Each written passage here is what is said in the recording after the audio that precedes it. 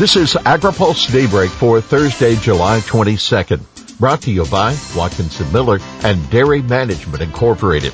Good morning. I'm Jeff Nally. Here's today's headlines. Climate bill supporters push for House action. GOP's playbook targets Dem tax proposal and USDA Central America plan.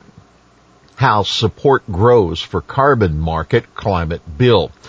Supporters of the Growing Climate Solutions Act are signing up new co-sponsors for the Senate-passed legislation that in hopes of getting the House to take up the bill. Virginia Democratic Representative Abigail Spanberger, who chairs the House Agriculture Committee's Conservation Subcommittee, says 11 more members have become co-sponsors of the bill's House version, pushing the total now to 44. Spanberger tells AgriPulse that if the legislation has enough co-sponsors, she didn't say how many were needed, the House could take up the Senate measure under the expedited suspension process. Suspension bills must get 2/3 majority to pass. The Senate approved the bill 92-8. Now, the measure is intended to accelerate the development of ag carbon markets by putting USDA in charge of certifying farm advisors and credit verification services. By the way, a group called Citizens for Responsible Energy Solutions has started a 6-figure online ag campaign in select states, encouraging viewers to tell their House members to support the bill. Republicans pound Democrats over inheritance taxes. Senate Republicans yesterday previewed one of their attack lines for Democrats' $3.5 trillion spending package by going after a proposal to end the use of stepped-up basis and start taxing capital gains at death.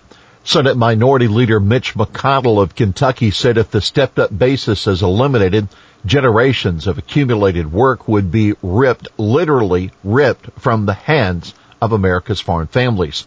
He was later followed to the Senate floor by the ranking member of the Senate Ag Committee, John Bozeman of Arkansas, and other farm state Republicans.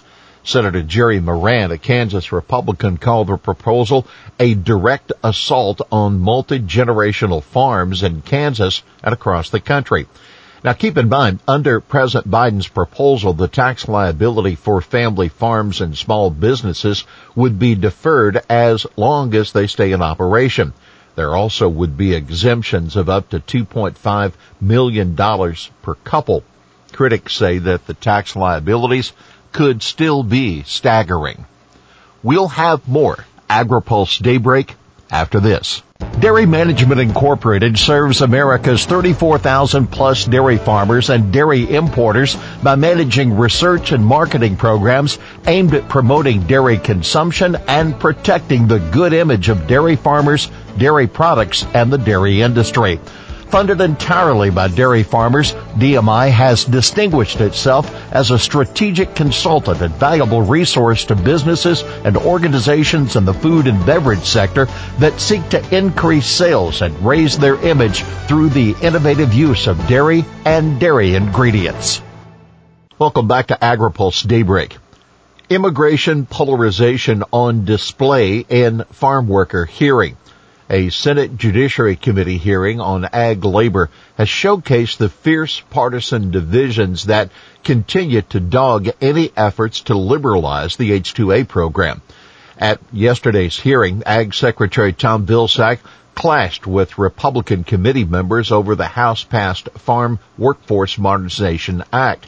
Republicans called it an, quote, amnesty bill, and repeatedly attacked the Biden administration over the increased flow of illegal immigration. Vilsack told reporters later that farm groups must continue getting their members to put pressure on Congress to act on the issue. Keep in mind, the ag sector isn't unified. The American Farm Bureau Federation is withholding its support for the House bill until its concerns are addressed.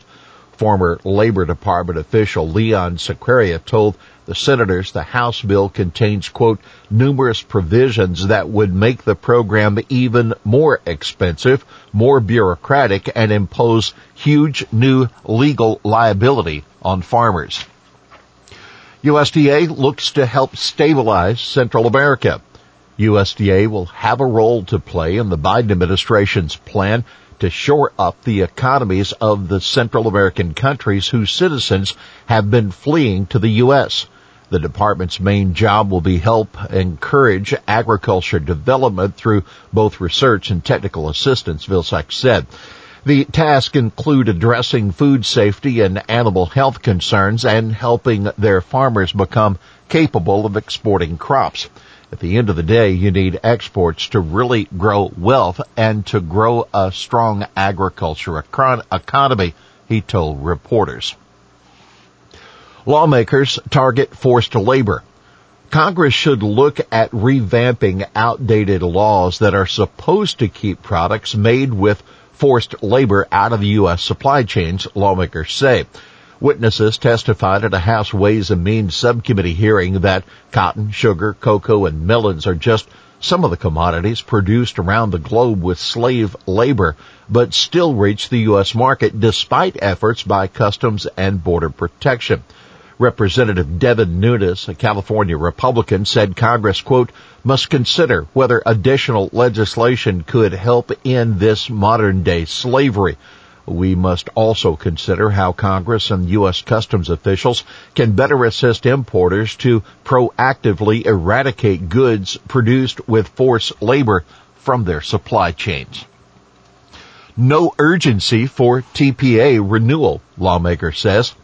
Trade Promotion Authority, the legal power that requires Congress to consider a trade agreement without amending it, expired less than a month ago, but there's not much urgency on Capitol Hill to renew it quickly, says California Democratic Representative Jimmy Gomez, a member of the House Ways and Means Committee.